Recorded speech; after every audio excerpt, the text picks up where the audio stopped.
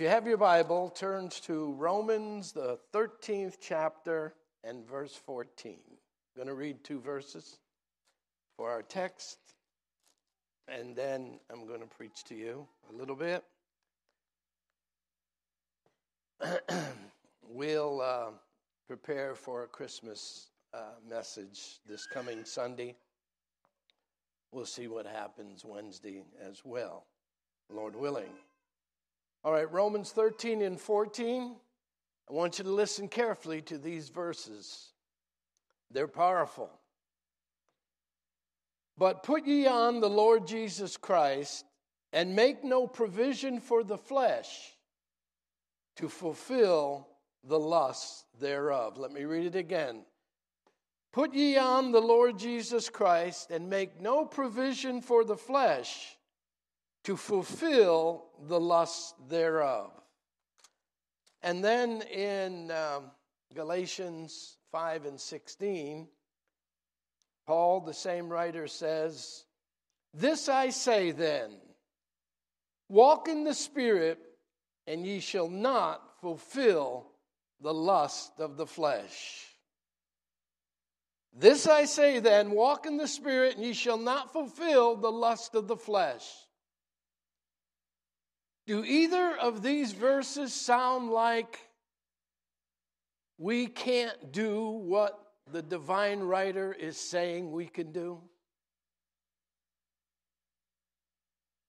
In both our verses, and many throughout the Bible, hundreds of them, the Lord makes wonderful statements. He says to the man who got healed after having a disease for 38 years, he didn't only heal his body, but he healed his soul. And he said to him, "Now go and sin no more, lest the worst thing come upon you." Now, did the Lord say that because it's not possible? No, he said it because it is possible. And Paul comes along and he says, make no provision for the flesh to follow the lust of the flesh and to let the flesh have its way in your life. Walk in the Spirit, and ye shall not fulfill the lust of the flesh. Both those verses are positive. They're letting you, they're letting me, they're letting the whole world know that by the grace of God, we can overcome the flesh, we can overcome the world, we can overcome sin, and we can overcome all of our enemies in this world. So that's what I want to talk to you about. I think everybody understands now and has learned, at least a lot of people have, that the urgency for godly living is desperately wanting in this culture today. We are not seeing more people live right. We're seeing more people live wrong. We're not seeing more people live holy. We're seeing more people live unholy. We're not seeing all kinds of peace and happiness. We're seeing wickedness running over in our streets. And if there was ever a time we needed to get a hold of God's Word and understand that He has a salvation that works, and He has a lifestyle that works and can overcome this world. In both our texts, Paul mentions the word flesh and says, make no provision for the flesh to fulfill the lust thereof. And in the second verse, walk in the Spirit, and ye shall not fulfill the lust of the flesh. What does Paul mean by the word flesh? It's obvious. He's not implying by the word flesh that someone committed sin here. What he is saying, that walking in the Spirit will help us overcome all the provisions of the flesh, all the opportunities for the flesh to lead us into sin. It's obvious what Paul is saying to us.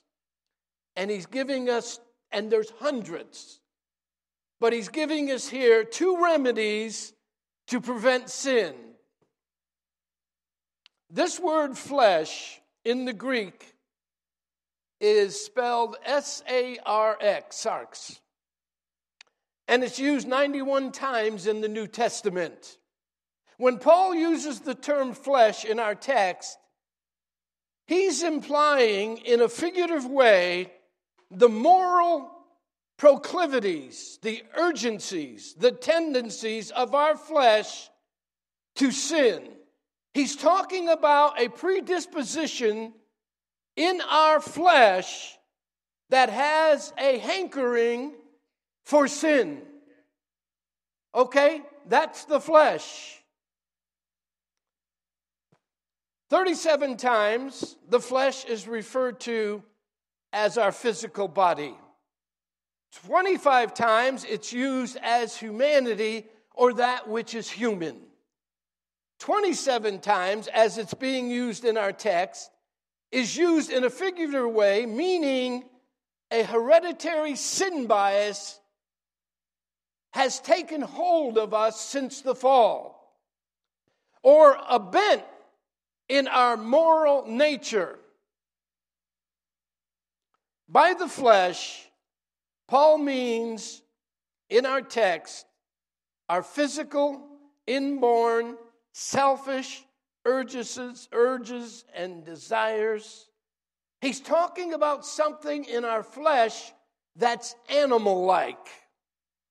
All you got to do is see what's going on in the news in most of our large cities, and you think to yourself, humanity, they're acting like animals. That power and potential is in every single one of us. When we come into the world, it's part of the package. I want us to understand how we can pull this off, walking in the Spirit. And how can we make no provision for the flesh if we walk in the Spirit? Now, this may cross up some of your theology, but that's okay. We're all learning every day. By the flesh, Paul means this animal-like instinct. We inherited these urges from our human predecessors, along with, now don't think that everything that we inherited is wrong. We inherited wonderful things, good things. I inherited from my mother my good looks.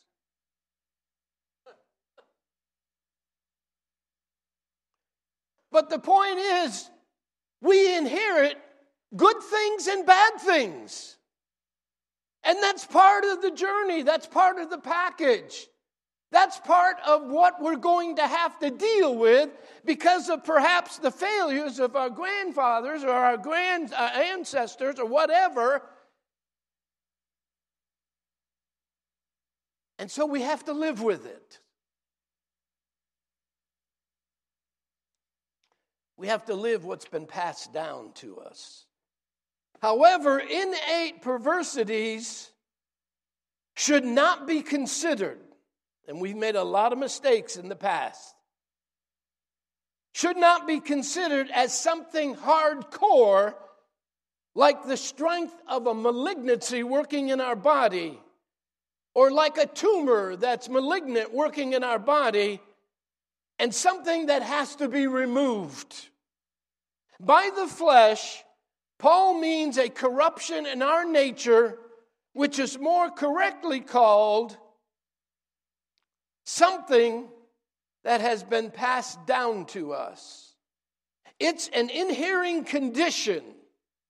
It's a coextensiveness that works with our minds. And thank God that condition, that humanness, that nature that we inherited through the fall can all be dealt with by the inward supernatural therapy and power of the Holy Spirit. Thank God, God didn't leave us to have to go through life and try to conquer the greatest enemy in our lives. And it's not the devil, it's not the world, it's not this, it's not that. It's what's inside of you and what's inside of me. And if you don't know how to deal with it, you're in a whole world of trouble. And yet the Bible plainly gives us the secret to know how to deal with enemy number one. So Paul says in Romans 13:14, put ye on the Lord Jesus Christ, make no provision, make no opportunities for the flesh to fulfill the lust thereof. The positive part is put on the Lord Jesus Christ. The negative part is make no provision for the flesh. You see what's going on there? It's dual cooperation with God. God has his part. He has the power to stop the sins from flowing freely in our life. He has the power to cast out the demons. He has the power to deliver us from all sin.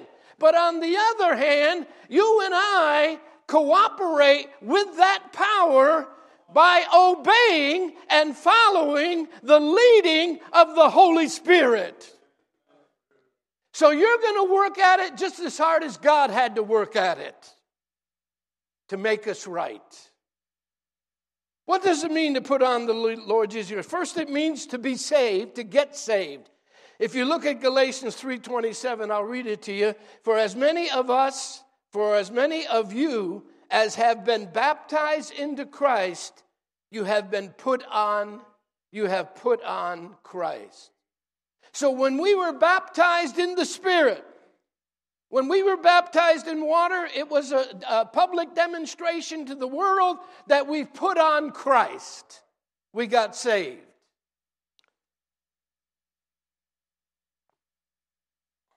Actually, every day, like Sherm just mentioned, we have to put on the Lord Jesus Christ. Every day.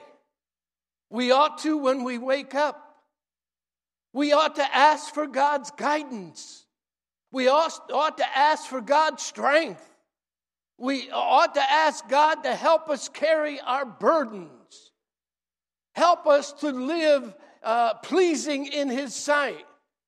Amen. We ask God to help us overcome our enemies and to lift our heavy burdens and to keep us safe and so on and so forth. If you're a student in high school, college, or taking an interview for a job, what's the first thing you just ask your mother to do? What's the first thing you do if you're a saved person? You start asking God. And I've had several people come up to me who were trying to get their nursing degree, and then were going through their finals. And they say to me, Brother Tony, please remember, we're going through our finals. We've studied hard. We've done the best we can to prepare, but we need God's help. I need God's help to pass this test. Amen. I couldn't pass French, but I needed help. And so my twin brother took the test for me, and I got a B. Honest to God's truth. You got to know how to maneuver in this world.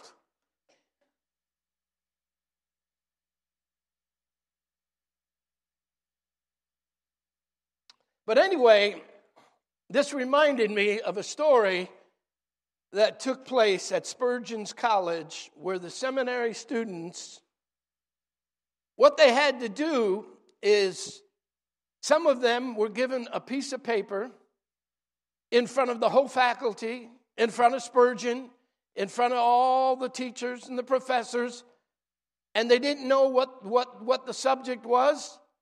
And I thought about doing that here on a Wednesday night. handing out pieces of papers with a subject, and you have to preach about it for 10 minutes.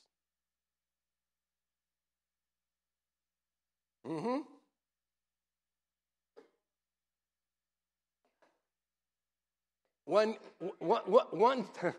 student said, after going through that twice, I'm not even afraid of the tribulation. But anyway, what they had to do also is preach a prepared sermon in front of Spurgeon, the staff, the professors, and everybody, and the Philistines. And one seminary student who had to, and you know, we've been here. We understand what's going to happen. I want to make a point here. One seminary student who had to preach twice had to preach twice. What he did, he said he was so confident. And what he really wanted to do was to show off in front of everybody. And so he took for a subject the Christian in complete armor. And he preached from Ephesians 6, which you know, put on the full armor of God.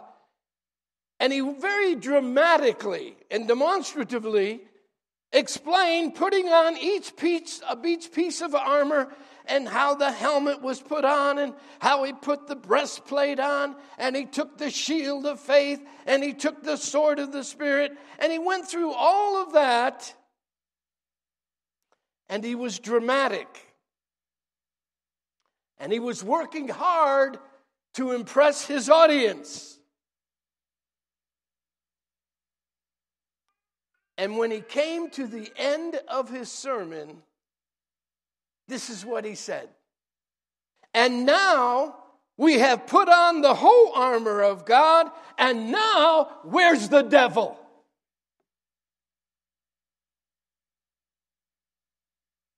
And Spurgeon was sitting there, and he looked at a colleague, and he put his hand up to his mouth, and he whispered, "He's in your armor."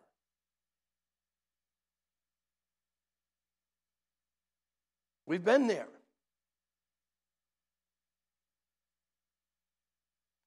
We know what it is to try to preach, try to sing, try to witness, try to do this, try to do that for the Lord. We know what it is to try to pull it off in the flesh. And we know what it is to be humiliated. And we know what it is to be embarrassed. I've seen it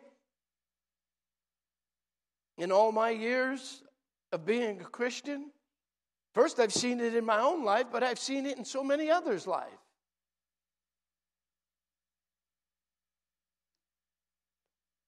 That's why we have to walk in the Spirit.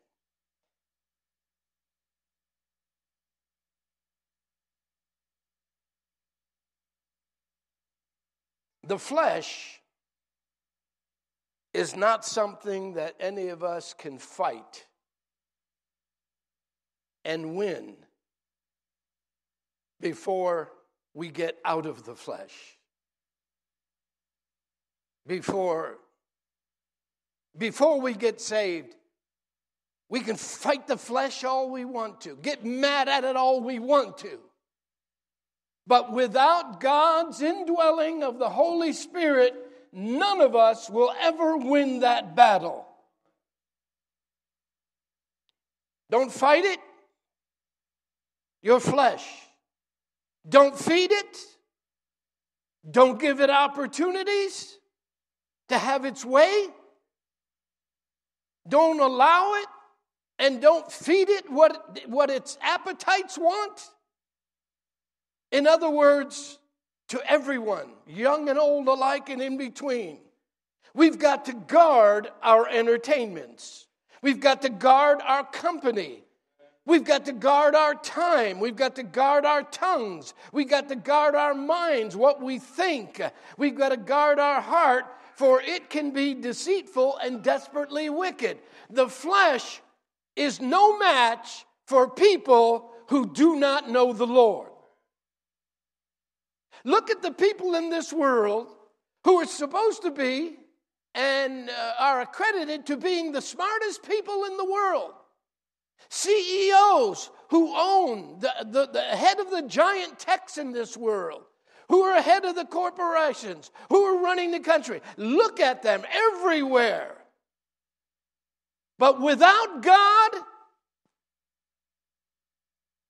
they're acting dumb. They're making the most foolish decisions. They're turning everything upside down. They're going the wrong direction, and they're bringing millions of people with them.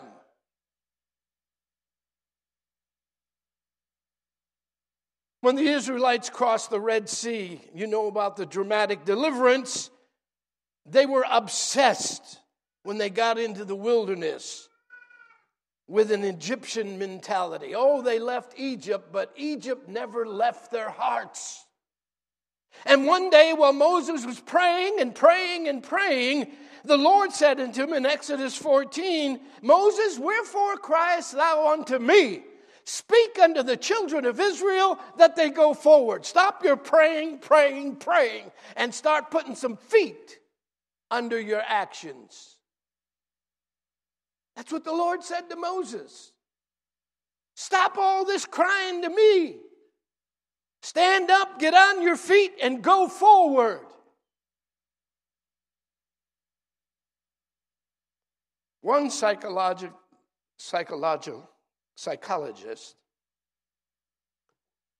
makes a good point when we become obsessed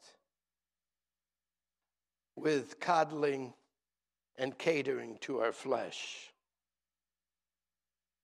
Let me tell you something. One of your worst enemies is a mirror.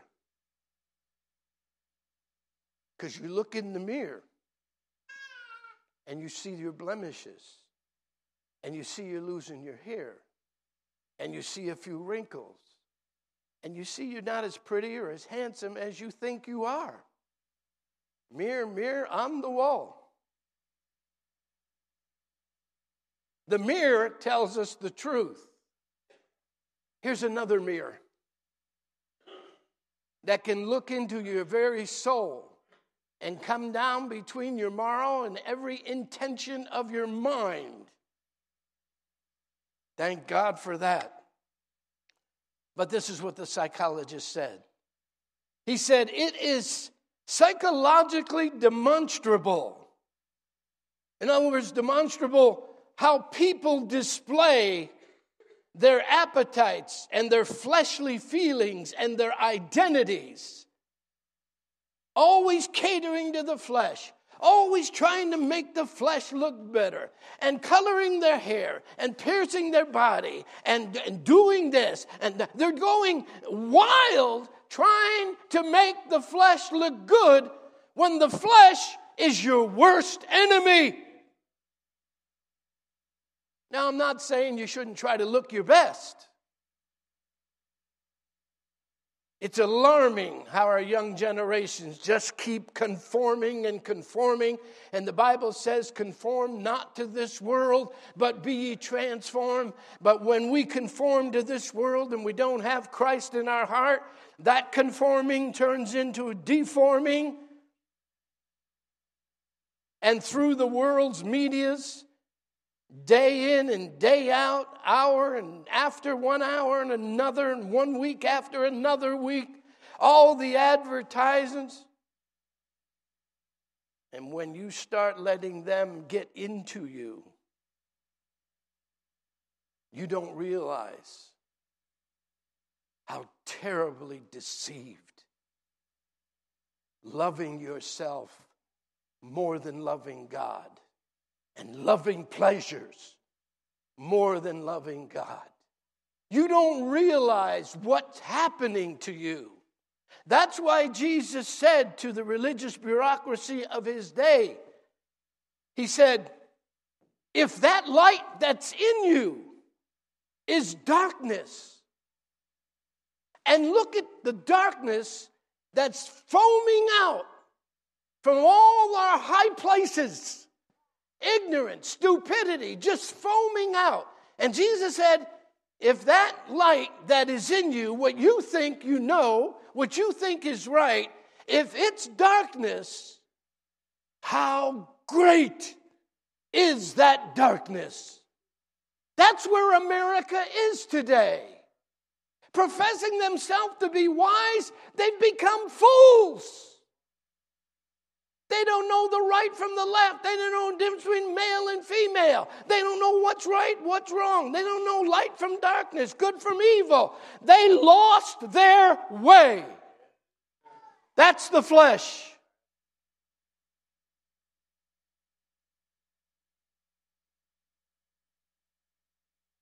In my lifetime, and I suspect in yours as well, I've never seen such unorderly appearances and carnal displays of humankind that are walking our streets openly and teaching our kids publicly and governing our cities politically. I've never seen such a display of carnal flesh. Now, I want you to just read just a little further in Galatians, the 5th chapter. We picked it up as our text. This I say then, walk in the Spirit, you shall not fulfill the lust of the flesh. Listen carefully. For the flesh lusts against the Spirit, and the Spirit against the flesh. These are contrary the one to the other, so that ye cannot do the things that ye would. But if ye be led by the Spirit, I love this verse, but if you let the Holy Spirit of God lead you, you might as well throw the law away, because you're not going to break it. You're going to walk in the Spirit, and you're never going to fulfill the lust of your flesh. So look what Paul says. But if ye be led in the Spirit, ye are not under the law. Thank God we're under grace. And as long as we walk in the Spirit, God's grace will be shed upon everybody. And then he goes on. Now the works of the flesh, that's what's manifest. Which are these? And then it's adultery, fornication, uncleanness, lasciviousness, idolatry, witchcraft, hatred, envyings, murder. Everything in the book. The flesh will lead you into everything that's bad. And you know what Paul ended with in verse 21? And those people who do such things shall not inherit the kingdom of God. Shouldn't be any confusion about whether you're saved or you're unsaved. If your flesh is taking you for a ride, then you need to get down on your knees and pray God sends the Holy Spirit into your life.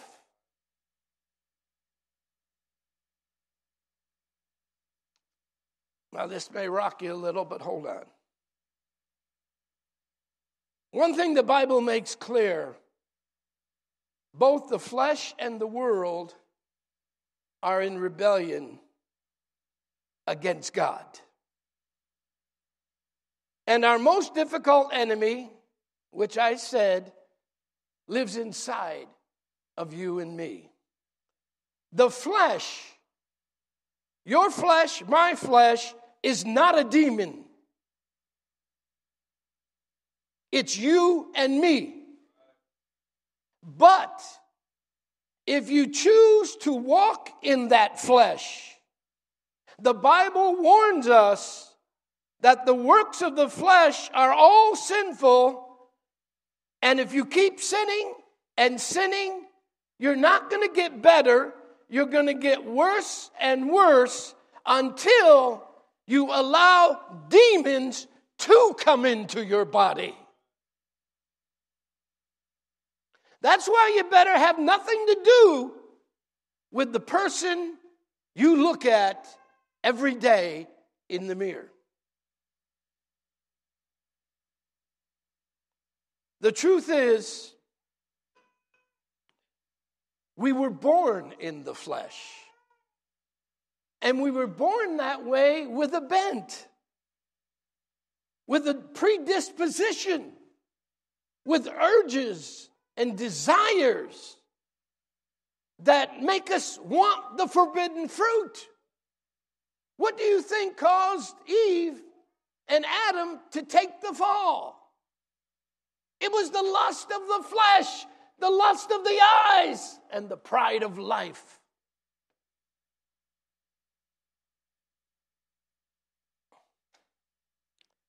And when we get saved, the Holy Spirit comes into our lives, but our human nature, that urge, that something that Adam passed down, when we get saved, that doesn't leave our body. You always have your flesh, my flesh, to deal with. And God, knowing that, said to his disciples one day, it's expedient for you that I go away. And if I don't go back to heaven, then the Comforter, that Paraclete, that one that'll come up alongside of you and hold you up, he will not come. And if he doesn't come, you won't have power to convict the world of sin and of holiness and of unrighteousness. Judgment.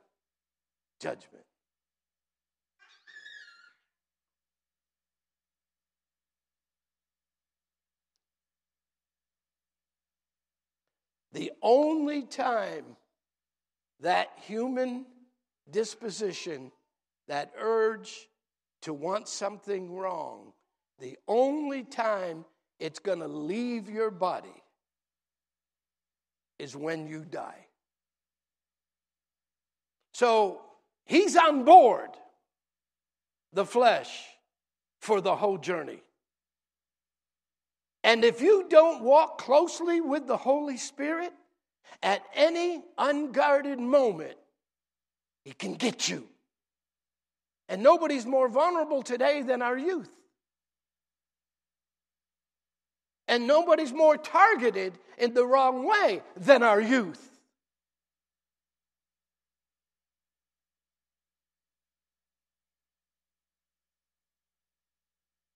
So when we get saved, that bent, that nature does not move out.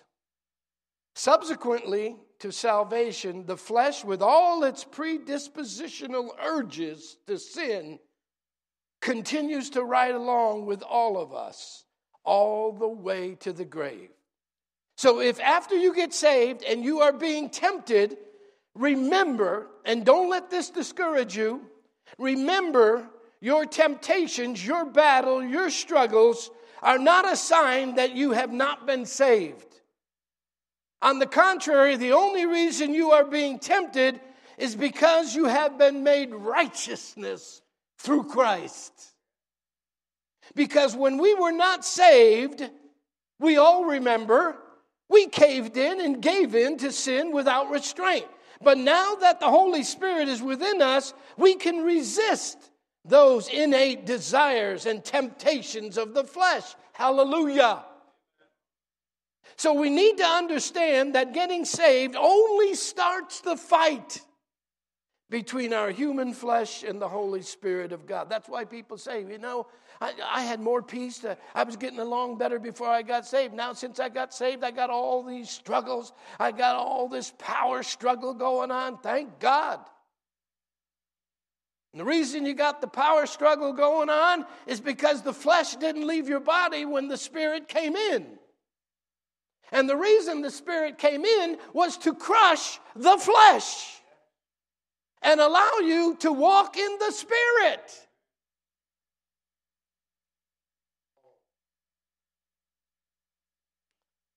And don't be deceived, because this derailed our entire fellowship twice and divided God's people terribly.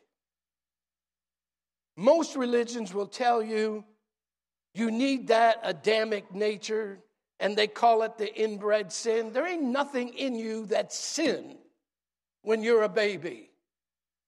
Where there's no law, sin is not imputed. You're not a sinner till you commit it. You're not a sinner because of what somebody did 6,000, whoever years ago. The thing that makes you a sinner is you sinned. Your sins and your iniquities have separated us from our God.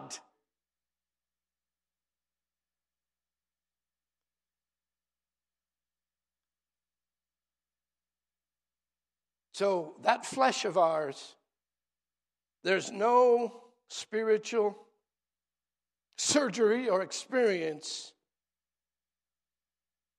that can eradicate it. No, not at all. It's not true. As a matter of fact, just the opposite is true. You don't need anything taken out of you. That's why people went around, hey, did you get the Spirit? Did you get saved? Did you get sanctified? Did you put it all on the altar? And people say, no, I'm still fighting. I still got the temptation. Well, you need to get that taken out of you. No, you're going to have temptations the rest of your life, whether you're saved, sanctified, and holyized. You're going to have to deal with your flesh. It's not getting the lump taken out. It's getting the Holy Spirit put in. And for years we kept saying, you got to get it eradicated. You got to come to the altar. You got to get the second work, the third work, the fourth work. You got to get this. You got to. Drove everybody crazy.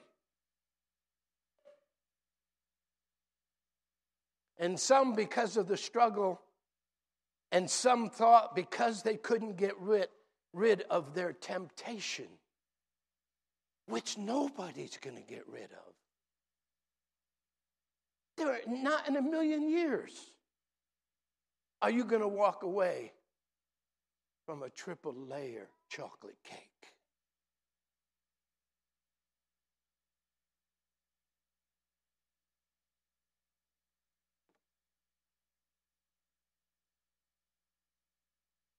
You need the power to come within you. And that power comes into you immediately when you get saved. It's not taking something bad out of your humanity. It's receiving something good from God to control your humanity.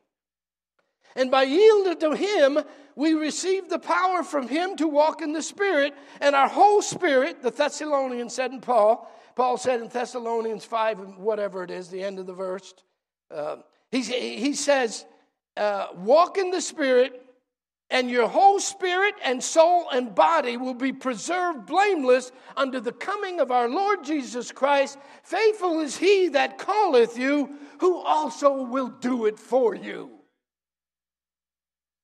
Thus, Paul rightly exhorts us, walk in the Spirit, ye shall not fulfill the lust of the flesh. The spiritual warfare we engage in doesn't start the battle. The battle doesn't start in my life, in your life, until we gain the victory of salvation. You may go along a whole lifetime having pleasure in sin, thinking you're smart, thinking you're wise, thinking you outsmarted everybody, and you're robbing this one and stealing from this one and calling that one this and that. That's no battle. You're just a slave. You're being led along and around by the devil. You're nothing but his puppet, his slave. The real battle doesn't start until Christ gets in you.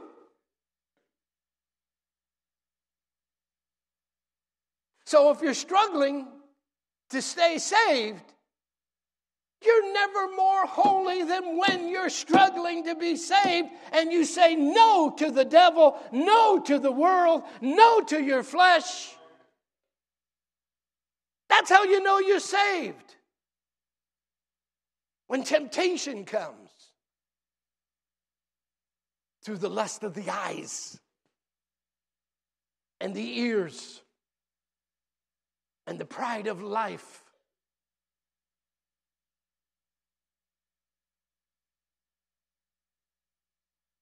No one overcomes their flesh by fighting against it until they first put on the Lord Jesus Christ. So how can we walk in the Spirit? Because on the cross, two things happen. Jesus atoned for our sins. He's the Lamb of God whose pure life sacrifice conquered the Lamb of God. Thank God for the Lamb of God who got the victory over all sin. Okay? And the other thing he did, not only forgave our sins and cast them into the sea behind us, never to be remembered again, but he crucified the flesh's power, but not its presence in our lives. Because in Christ, we have been given the Holy Spirit's power to put off the works of the flesh.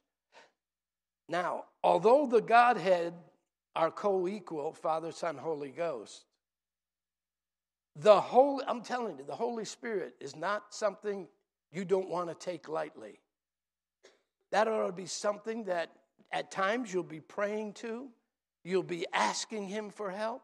There ain't a time I hardly come into this pulpit I don't say, Holy Spirit of God, help us. But the Holy Spirit of God, although they're co-equal, is the most significant part of the divine work going on here in the earth. It's the Holy Spirit who gives us gifts. It's the Holy Spirit who anoints us. It's the Holy Spirit who guides us. It's the Holy Spirit who gives us wisdom and understanding and discernment and power. And the keys that will determine how effectively we will be upon the world in convicting them of sin, righteousness, and judgment. Three things you got to line up with if you're going to really be the light of the world. Number one, how well we follow the Holy Spirit's leadings. That's urgent and that's paramount. Number two, how well we remove the forbidden things from our lives that would hinder his power from working through us. Can God, the Holy Spirit, or Jesus come in and look in your closets and look in your drawers and look under your mattresses? Will he find things you shouldn't be reading? What will he find you doing in the middle of night when you can't sleep and you're looking for HBO? What will you do when you can't control that tongue of yours or that temper?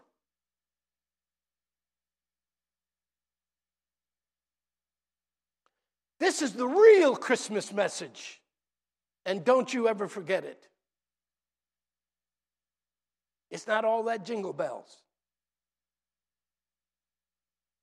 And it's not being preached like it ought to be preached. So how well we follow the Holy Spirit's leadings and how well we remove from our lives, our influences, our homes, whatever, the forbidden things in our lives that are hindering the Holy Spirit's power from working through us. And thirdly, never forget the presence of the Holy Spirit does not guarantee victory over the flesh. Yielding to the Holy Spirit is what guarantees victory.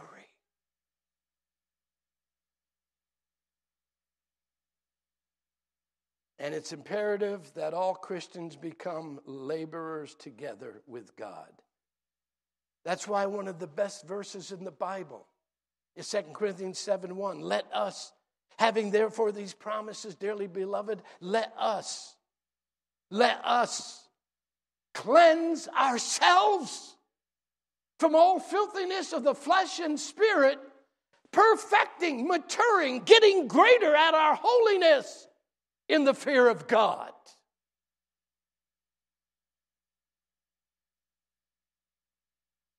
If you live in the Spirit, walk in the Spirit.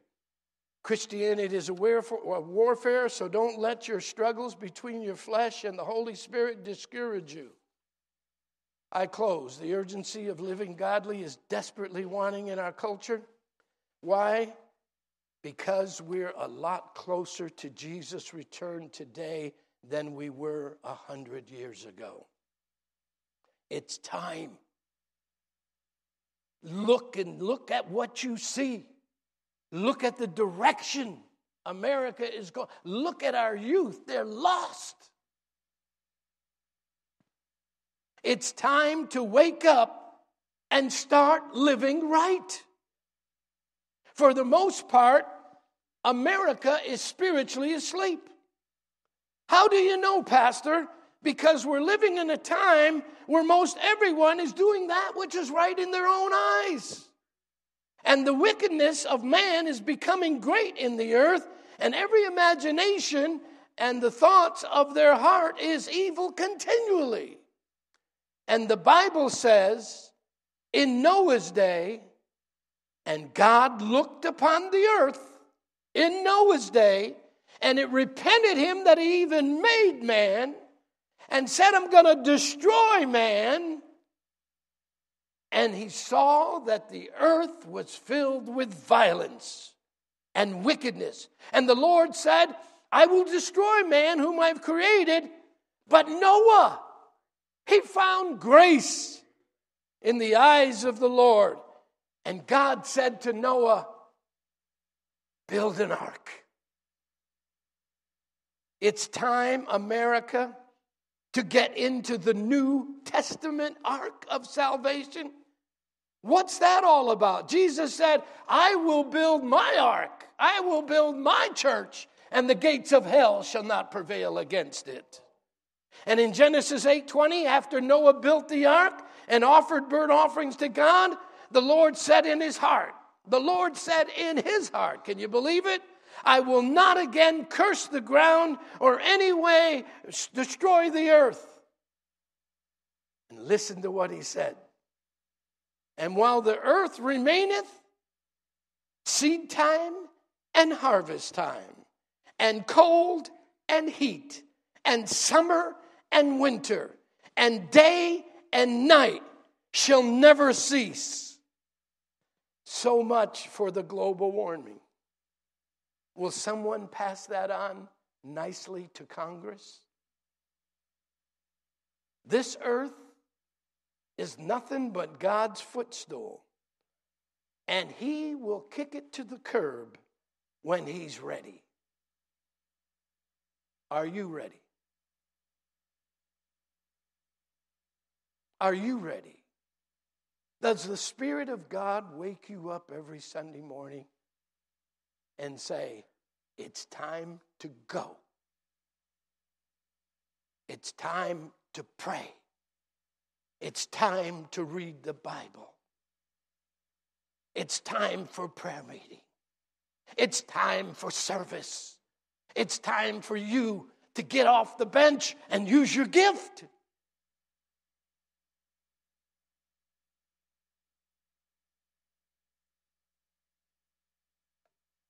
Our greatest danger in this Laodicean church age is getting spiritually drowsy, lukewarm, and falling asleep, unprepared to meet the Lord. Paul in Romans 13:11 gives us two urgent warnings that fit our day concerning our Lord's return. Listen to what he said. And that knowing the time, people out here don't know what time it is. They think this old world just going to go on living and living and living and playing and playing and playing and raising all kinds of Hades forever. But the saints of God, they know the time is near. And that knowing the time, that now it is high time to awake out of sleep. Listen to this. Why? For now is our salvation. What do you mean? I got saved 30 years ago. I got saved 50 years ago. What's this salvation? For now is our salvation. What? Look it up. For now, the consummation, the final ending of our salvation. When we go back to heaven, we are officially and totally and completely saved. And there won't be any temptation. There won't be anything like that. That's the salvation that's knocking on our door today.